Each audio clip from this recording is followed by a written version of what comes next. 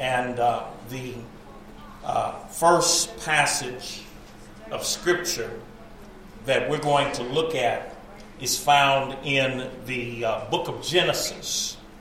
Amen. The book of Genesis, the 14th chapter, and beginning at the 17th verse. Amen. Genesis 14 and 17. And I'm going to have to turn to them because I can control it, but I can't see it on my pad. And but in Genesis 14 and 17, from the New King James Version, it says there, and the king of Sodom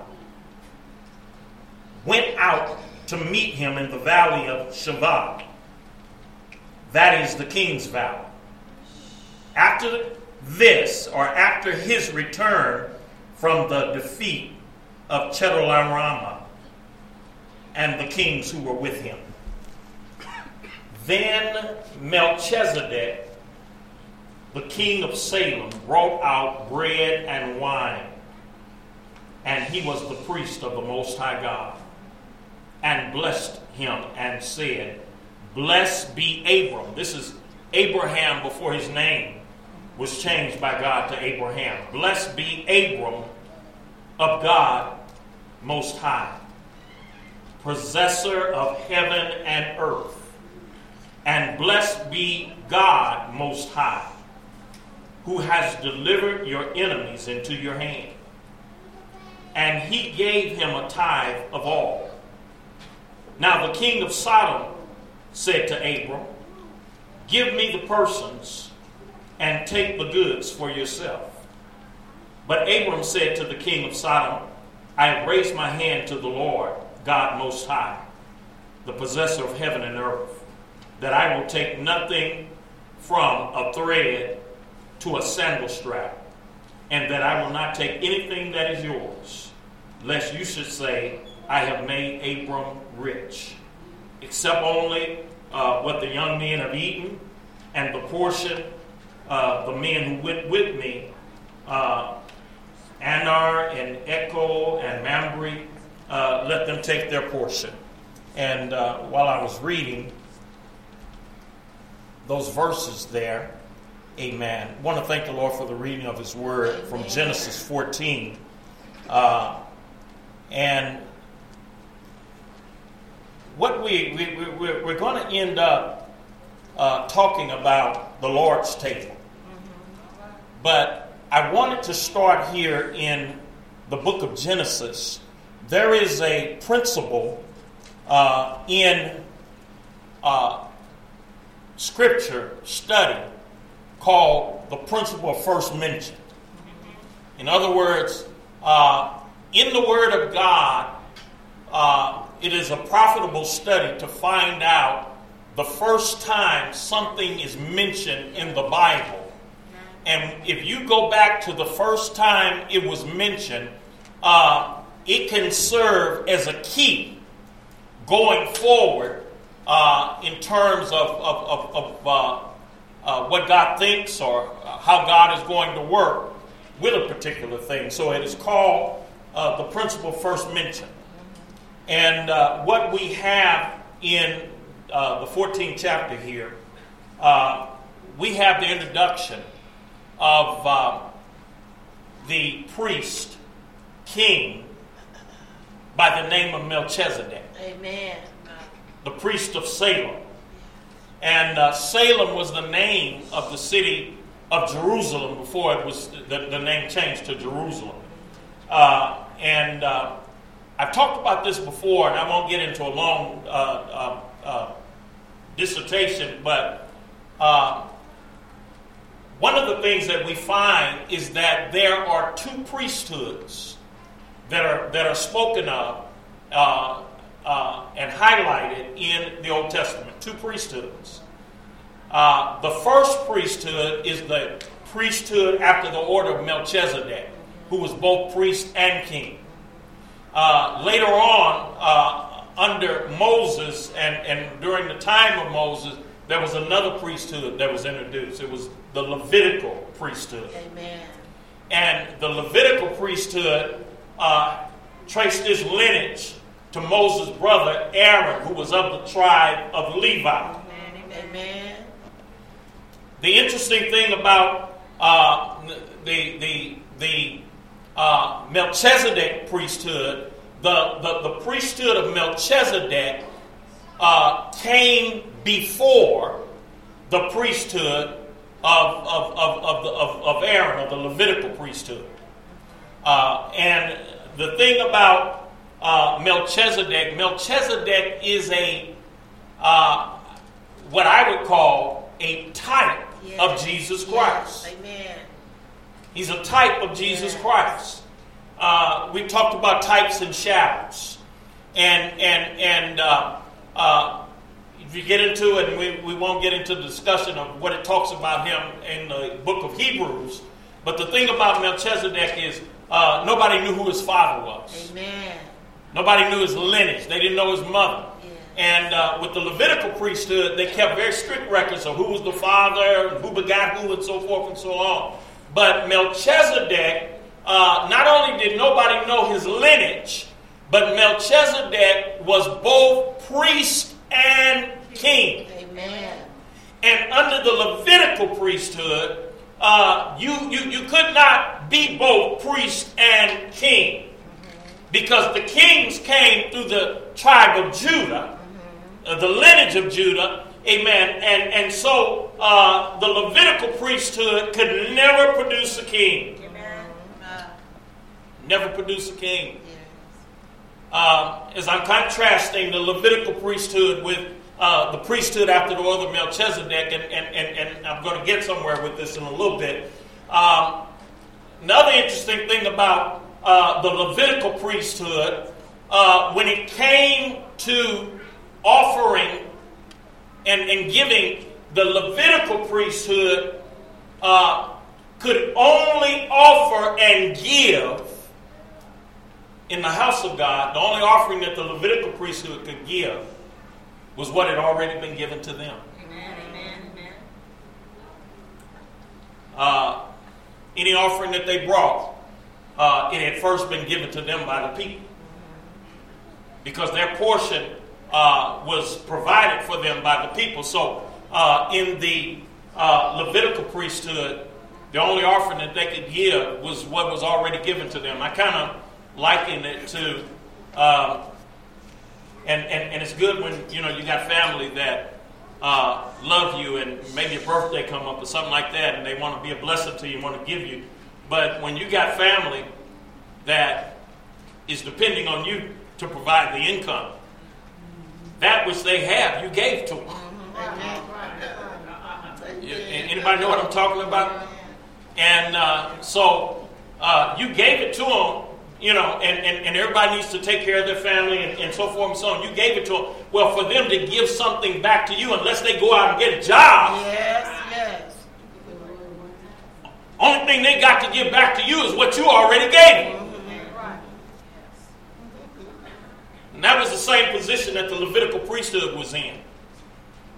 Any offering that they would try to give back, and the other interesting thing about the Levitical priesthood, and don't get me wrong, I think children should be taught to give.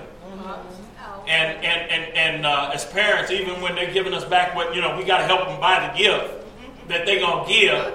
Amen. There's still some positive lessons to be learned, even in the act of giving. Yes, Lord. But I'm just contrasting the priesthood of Melchizedek with the Levitical priesthood. And the thing about the Levitical priesthood, the sacrifices and the offerings that they did, they had to continually offer them for the sins of the people. You see, God, when man rebelled and fell from God and disobeyed God, in order for God to be able to work in our behalf, he had to come up with a system whereby he could bestow his covenant on the people. And the only way God could do that was he had to deal with the issue of sin. And so he dealt with it temporarily through the Levitical priesthood, where they would offer sacrifices for sin. And some on a daily basis, and they had high holy days where the Day of Atonement and so forth and so on. But it was a continual process. Yes, Lord. Now, when I said the Levitical priests, the only thing they could offer was what was given to them. Yes.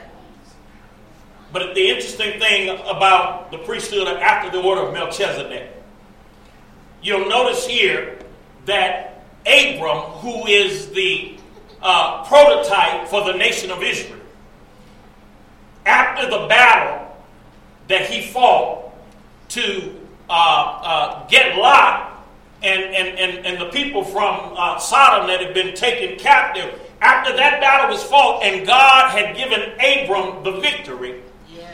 he was met by Melchizedek, Yes. the priest of Salem. Amen. And Melchizedek met him with what? Bread and wine. The same elements that we're going to be talking about with communion. And notice, amen, as I said, the priesthood of Melchizedek is superior to the Levitical priesthood in that when Melchizedek met Abram, he was already king and priest. Amen. And he brought something with him to provide to Abraham, and he was able to bless Abraham with bread and wine, and Abraham in return paid tithes. He gave a tenth to Melchizedek. Amen. And when Abraham paid tithes to Melchizedek, who was a priest and a king, amen, symbolically, amen, it signified the superiority over the priesthood of Melchizedek over the Levitical priesthood. Now, I know you say, okay, so what? Well, after Abraham received the bread and the wine from the hands of Melchizedek, Melchizedek imparted a blessing. Yes. Amen. You all hear? Notice what in verse 19. Blessed be Abraham of God Most High, possessor of heaven and earth, and blessed be God Most High, who have delivered your enemies into your hand. Amen. He imparted, after the bread and the wine, he imparted the blessing.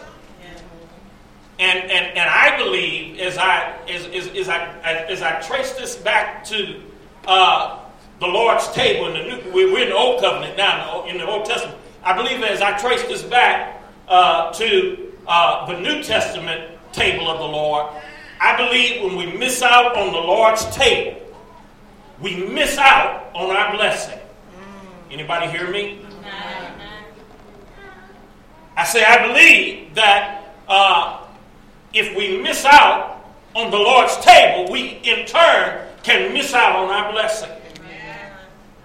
Hallelujah. Now, the other thing while we're in the 14th chapter of the book of Genesis that I want you to look at, you'll notice that right after Abram met Melchizedek and received the bread and the wine and paid his tithe and received the blessing, you'll notice immediately after that the king of Sodom begins to speak to Abraham. And Sodom represents the kingdom of the world.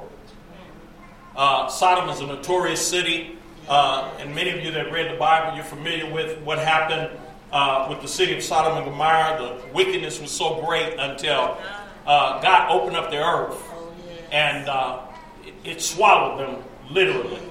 And they went into judgment because of the sins that were taking place in Sodom. So the kingdom of Sodom represents the kingdom of the world. So you notice right after receiving bread and wine and paying tithes and receiving the blessing, then the next voice that Abram hears is the voice of the king of Sodom. And I bring that up to say this, that there is always going to be another kingdom that is going to try to gain influence with the people of God. Amen. Amen. There's always a tug. There's always a battle between the kingdom of our God and of his Christ and the kingdom of this world. Yes. And so the king of Sodom says to Abraham, because Abraham had liberated not only his nephew Lot, but he had liberated some of the citizens of Sodom in that battle. And they took back the spoils, amen, that these kings had taken from Sodom. And so the king of Sodom said to Abraham, he said, in so many words, I know you did it, what you did, and you're going to want a reward. And so if you'll just give me my people back, you can keep my stuff. I'll let you keep my stuff. Say that with me. I'll let you keep my stuff. You know, the devil always wants to let us keep his stuff. Amen. Just give me the people, but I'll let you keep the stuff. But you know what? Abraham had the discernment. And notice what Abraham said to him. Amen. But Abram said to the king of Sodom, I've raised my hand to the Lord God Most High. In other words, I made a vow to God. Come on. Amen. That I will take nothing from a thread to a sandal strap. And that I will not take anything that is yours, lest you should say, I have made Abram rich. Amen. Abram said, you can have your stuff. You can take your people and your stuff. Because I don't want the word to go out that, amen, I don't want you to brag and say, I made Abraham rich. Hallelujah. Amen. And there's always going to be a tension between those two kingdoms. Yeah. Now, saints of God, let's not be fooled. Amen. That same question is going to come to us. That same choice is going to be presented to us in one way or another. And I wonder what's the choice we're going to make. Amen. Are we going to take the devil's stuff and make it our stuff? Or are we going to trust God and say, I made a vow to the Lord. You won't be able to say you made me rich. I'm going to trust God to make me rich. Amen. Hallelujah. Yes. I'm trying to go somewhere. Turn in your Bibles to Malachi. Still in the Old Testament, and I'm not going to be long. But turn in your Bibles to Malachi 1 and 6. We're talking about the table of the Lord. You going to get anything out of this? Amen. Thank you, Lord. The table of the Lord. And in Malachi, which is the last book, we were in Genesis, the first book in the Old Testament. Amen. When we go to Malachi, the first chapter, the last book in the Old Testament.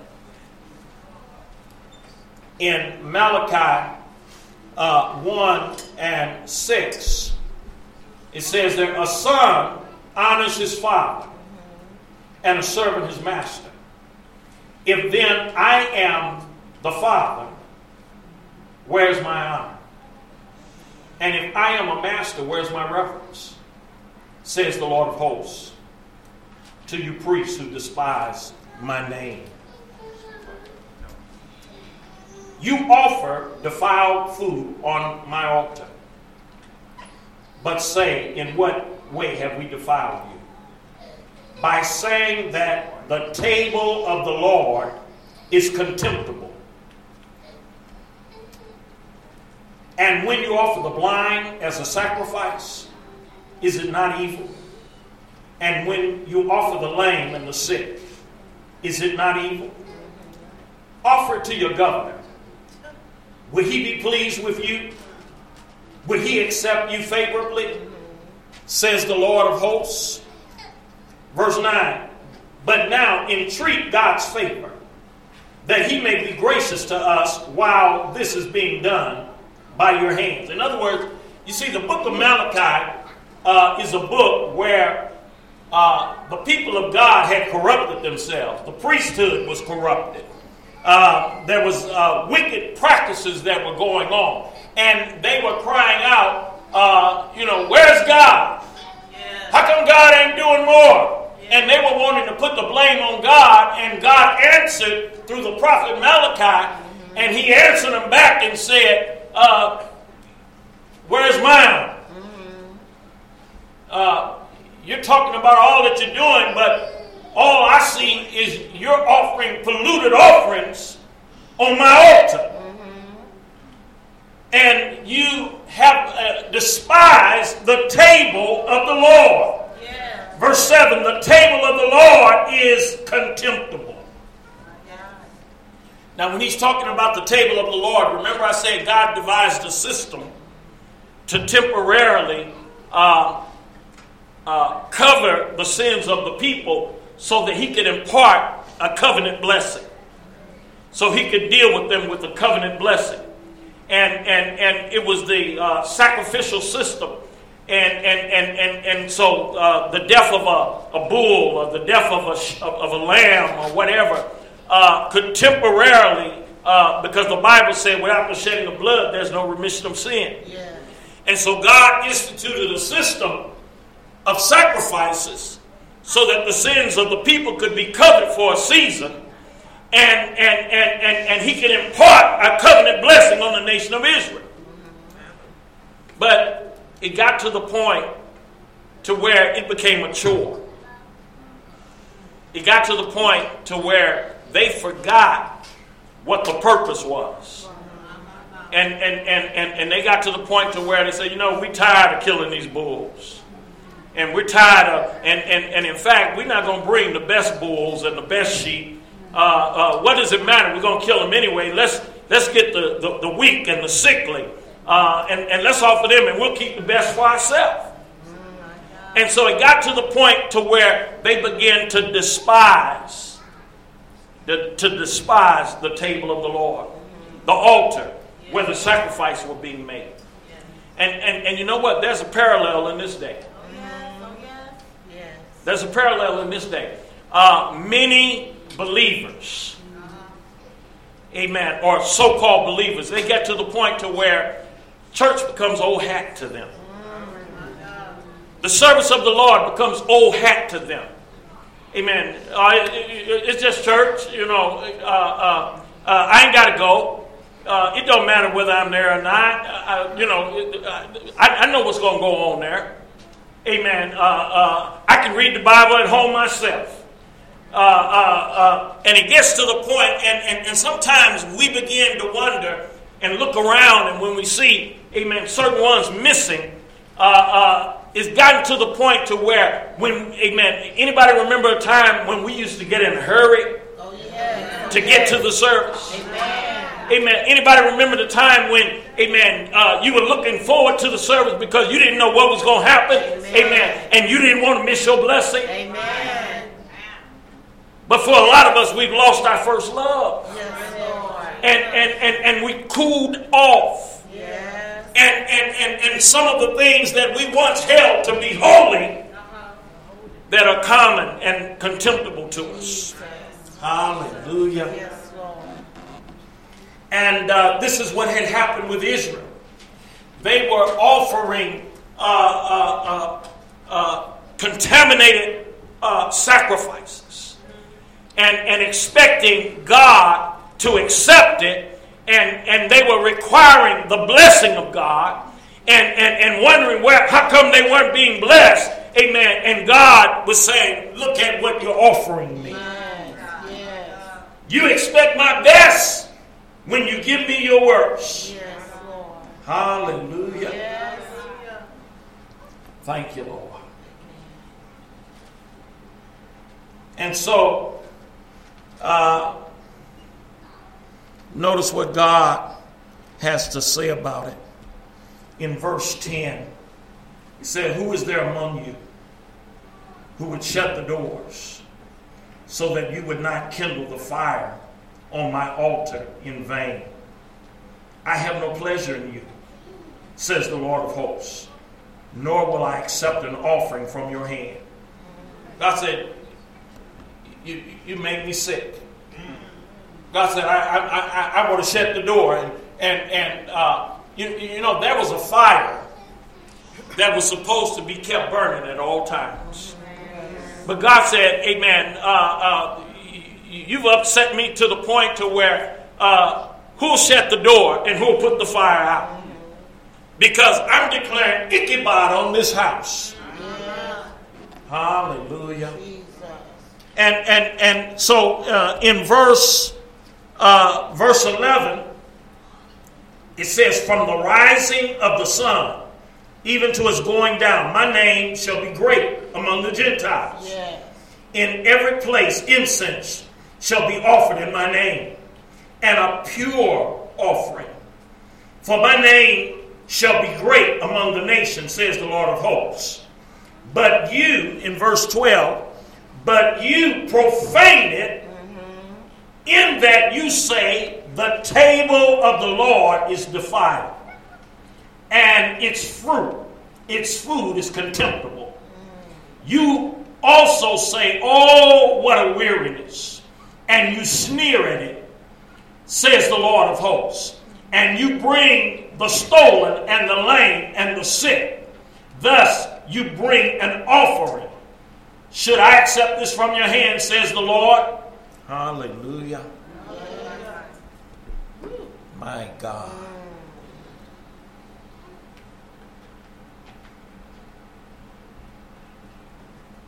Verse 14. Notice what he says there. But cursed be the deceiver. In other words, instead of the blessing, amen, by bringing God that which is detestable, instead of receiving a blessing, you're going to get a curse. Hallelujah. But cursed be the deceiver, who has in his flock a male, and takes a vow, but sacrifices to the Lord what is blemished. For I am a great king, says the Lord of hosts, and my name is to be feared among all nations. Yes. Hallelujah. Amen. So they held the table of the Lord to be contemptible, and they said to themselves, we're weary, we're tired, we're not going to give God our best. And God said, when you treat me like that, what you're going to end up with is a curse. Hallelujah. Amen.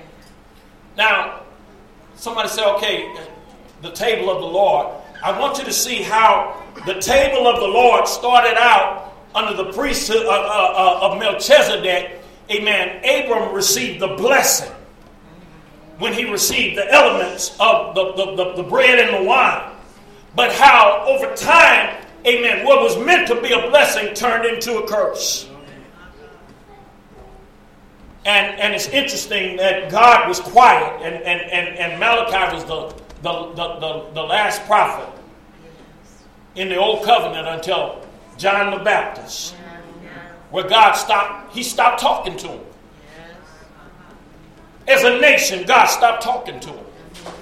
Amen. I've been talking about we need to be in a position where we can hear from God, but the way some of us have been conducting ourselves, it's going to be hard for you to hear from God if you've made him mad and he ain't talking to you. Let's go over to the New Testament. Let's go to 1 Corinthians 10. We're talking about the table of the Lord. Amen. 1 Corinthians, the 10th chapter. All right, now, and I need to bring this out, because if I keep on, everybody's going to be scared to take the move. Lord, help me bring it out. Because God, amen, told us we need to institute it. And amen, we don't want to institute something that's going to be a curse. Or is anybody listening to me? Hallelujah. 1 Corinthians 10. Amen. In 1 Corinthians 10 and 14, God uses Paul to speak to the church at Corinth. There's a controversy going on about eating meat and different things that had been sacrificed to idols. And the practice was they would dedicate animals and certain things in the city of Corinth. They dedicated to an idol god, and then afterwards they take it to the meat market and sell it. And a controversy came up with would it be all right for Christians who believe in the true and living God to knowingly buy in a market meat that had been dedicated to an idol god? I don't know about you, but you know what? I never thought about it. But when you go to the grocery store and you go to the meat counter, amen, you don't know where that meat been before you buy it. Amen. Hey. But it was blatant and open in Corinth. But let's look at, and it's interesting. I bring that up because we can learn some interesting things about communion that Paul says here. In 1 Corinthians 10:14 says, "Therefore, my beloved, flee from idolatry. I speak to wise men. Judge for yourselves what I say." Amen. Notice that he said, amen, don't mess around, don't play with it, flee from idolatry. Verse 16, the cup of blessing which we bless, is it not the communion of the blood of Christ? All right, so let me settle it, amen, once and for all. Amen. The cup of the Lord, the table of the Lord for the people of God is not a curse. It is a cup of blessing. The cup of blessing which we bless, is it not the communion of the blood of Christ? The bread which we break, is it not the communion of the body of Christ? Yes. For we, though many, are one bread and one body. For we all are partakers of that one bread. He's talking about the spiritual significance of the table of the Lord. Yes. Amen. I know for some of us, we just think, amen, it's a cup of juice and a cracker. Amen. But you've got to be able to spiritually discern that it's more than a cracker. It's more than a cup of juice. It's a cup of blessing. Yes. And I think we've been doing without the blessing too long. Amen. Any of y'all remember, I point back into the Old Testament, any of y'all remember when God got ready to deliver Israel out of Egypt? When they had been in bondage in Egypt, and God sent the plagues to bring about the deliverance of Israel out of Egypt, he said, let my people go. Yes. Do you all know what one of the last things God had the people of Israel to do before they were set free? He had them to prepare a special meal. That's right. Hallelujah. Yes. Y'all know what I'm talking about? Amen. Amen. Every family had to have a lamb. Mm-hmm. And if they weren't big enough, amen, they would get with another family. But every family had to have a lamb. And the lamb had to be prepared a certain way. And the blood of the lamb. That was the last plague. Yes. Amen. That it was the plague of the death of the firstborn. Amen. Amen. That hit the entire nation of Egypt. Yes. And the protection for the people of God, amen, was in the meal that they ate and the blood that was on the door. Amen. Amen. I preached a message one time. You got to eat the meal if you want to take the journey. Amen. Look at your neighbor and say, neighbor, you got to eat the meal if you want to take the journey. Amen. If there was no blood on the door, the death angel was coming. Amen. Egypt was cursed, but Israel was protected. Hallelujah. Amen. My God. Yes, Lord. So, back in 1 Corinthians 10,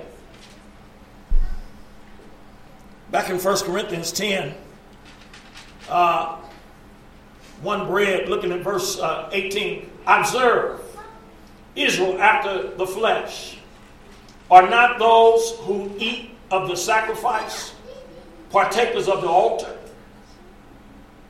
You all see that? Amen. Amen. What am I saying then? That an idol is anything, or what is offered to an idol is anything. All right. What he's bringing out again, he's talking about an idol isn't anything, but he's saying those that partake of the elements partake of the altar. And the key that I want to bring out is that, and we'll read it in a minute, but when we partake of the Lord's table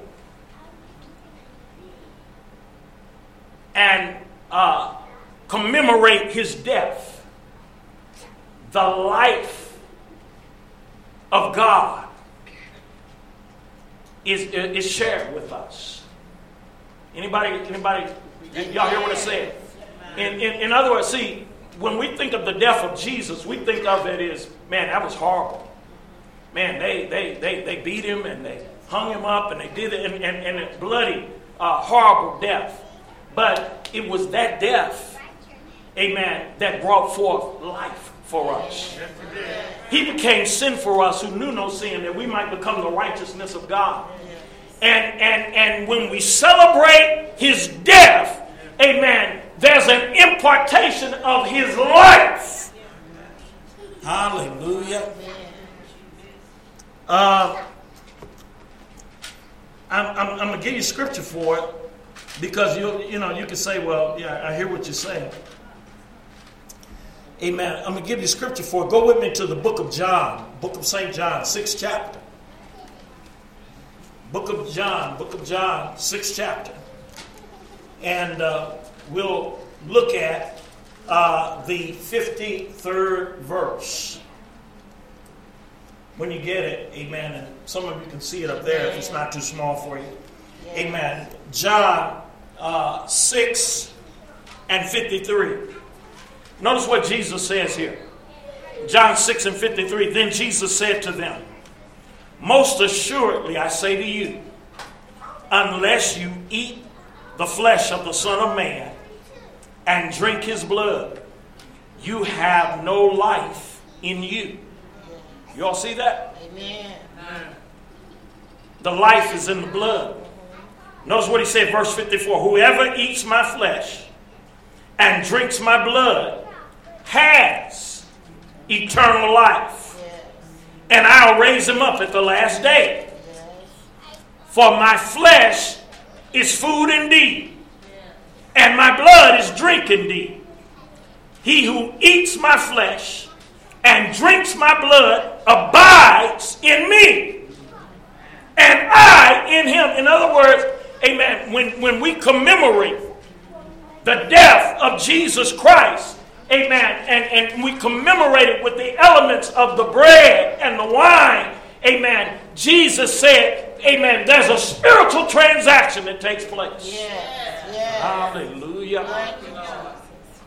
He said, by remembering, amen. See, part of our problem is we forget too easily.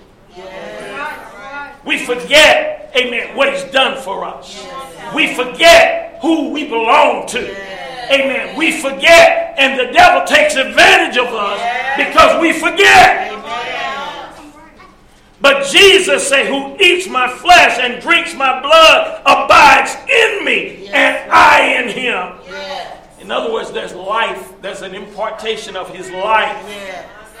Amen. When we, amen, approach the table of the Lord correctly. Not a curse, but life. Hallelujah. Verse 57, as the living Father sent me, and I live because of the Father, so he who feeds on me will live because of me. And in your Bible, where it doesn't say feed,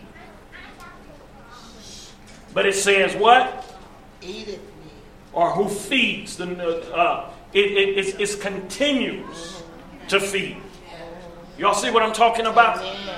Amen. It's not something that we just do one time. It's something that we need to keep on doing. Yes. Hallelujah. Yes, Lord. And so verse 58 said, this is the bread which came down from heaven. Not as your fathers ate manna and are dead, but he who eats this bread will live forever. Amen. Hallelujah. Thank you, Jesus. Amen. I'm talking about you got to eat the meal if you want to make the journey. Hallelujah. The table of the Lord. All right, so let's get over in 1 Corinthians 11. And I'm going to ask them to bring the table, amen, over. And we're going to get ready to receive communion in just a few moments. Amen. Somebody will help him get that table over here. 1 Corinthians 11. Talking about the table of the Lord. Hallelujah. And in 1 Corinthians 11 and 23, Paul writes to the church of Corinth. He says, therefore, I have received from the Lord that which I also delivered to you, that the Lord Jesus, on the same night in which he was betrayed, took bread. And when he had given thanks, he broke it and said, take, eat, this is my body, which is broken for you. Do this in remembrance of me. And in the same manner,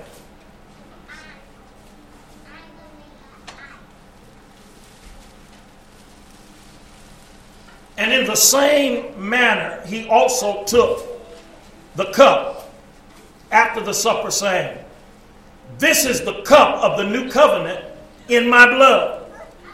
This do as often as ye drink it in remembrance of me. For as often as ye eat this bread and drink this cup, you proclaim the Lord's death till he comes.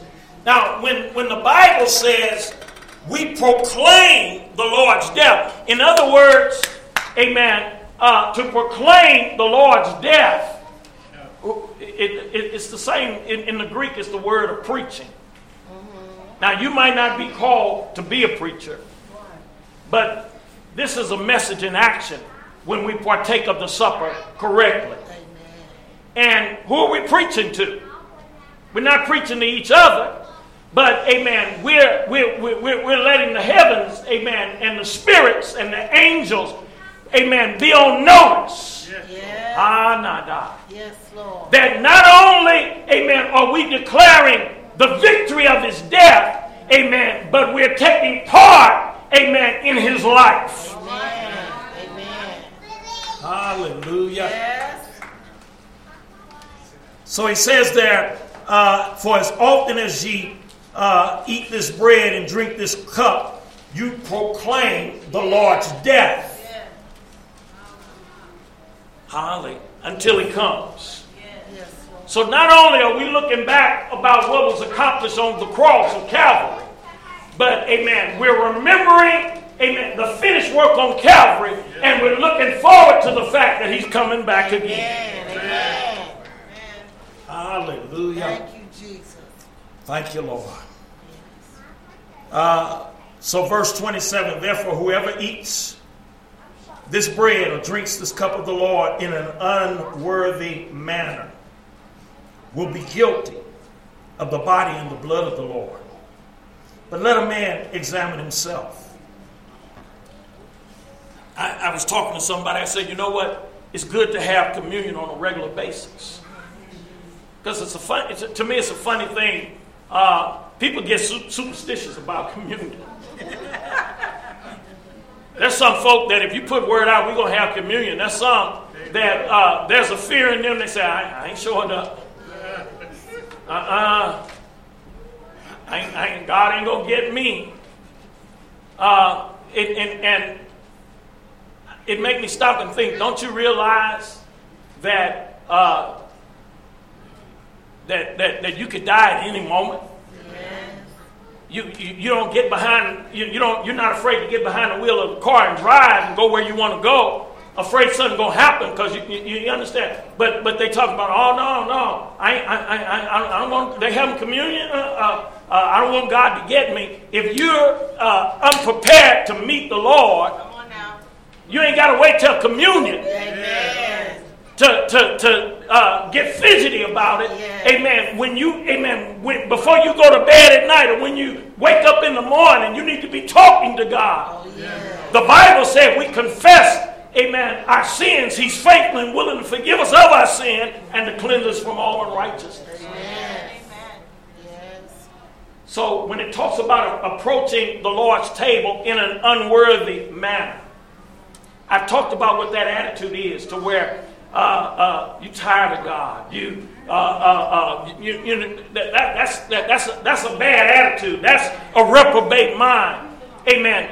But the Bible said, let every man, woman, amen, child, examine themselves. And that's why I say we need to do it regularly, because we need to have regular examination. Amen. Regular self-examinations. And then it says, examine yourself. And then it says, so let them eat of that bread. Let them drink of that cup. Do the self-examination. Talk to God right now. If you're shaky on taking communion, you need to be talking to God. Amen. Because something could happen and you don't have time to get it right. You got time to get it right now. Amen. Hallelujah. Let a man examine himself. So let him eat of that bread, drink of that cup. Verse 29. For he who eats and drinks in an unworthy manner eats and drinks judgment to himself, not discerning the Lord's body. For this reason many are weak and sick among you, and many sleep. For if we would judge ourselves, verse 31, amen. For if we would judge ourselves, we would not be judged. But when we are judged, we are chastened by the Lord, that we might not be condemned with the world. Therefore, my brethren, says that verse 30, therefore, my brethren, when you come together to eat, we're to wait on one another. The table of the Lord. And so I believe that the reason God was dealing with me, that we need to do this on a regular basis. Amen.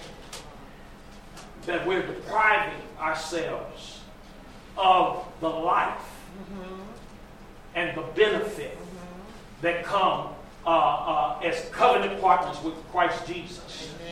Amen. And that when we approach the table, amen, that we need to ask God to help us to discern, be able to see the spiritual significance, amen, of our union with Christ.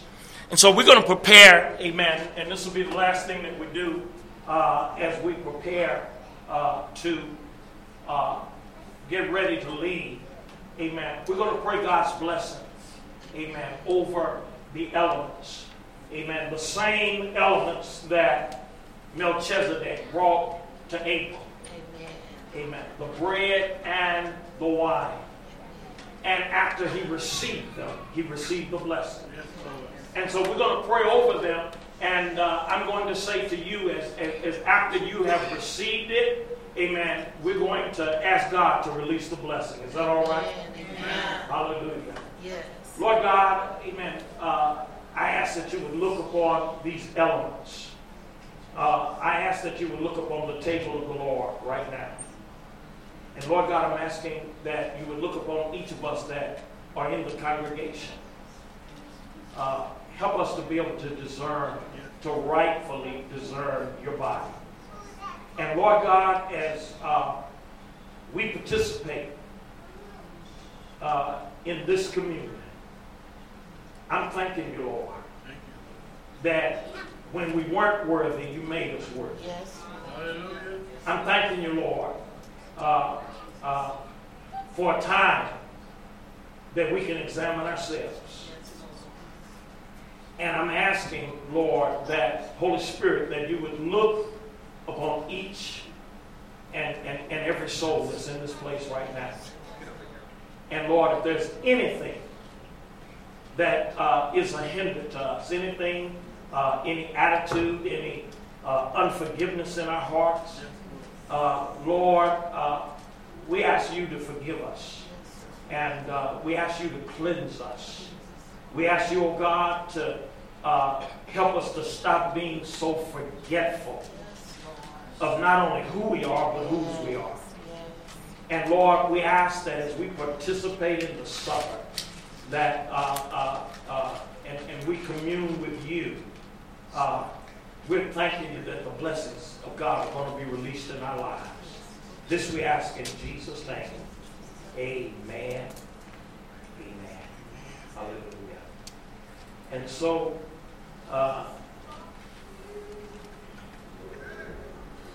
we're going to prepare.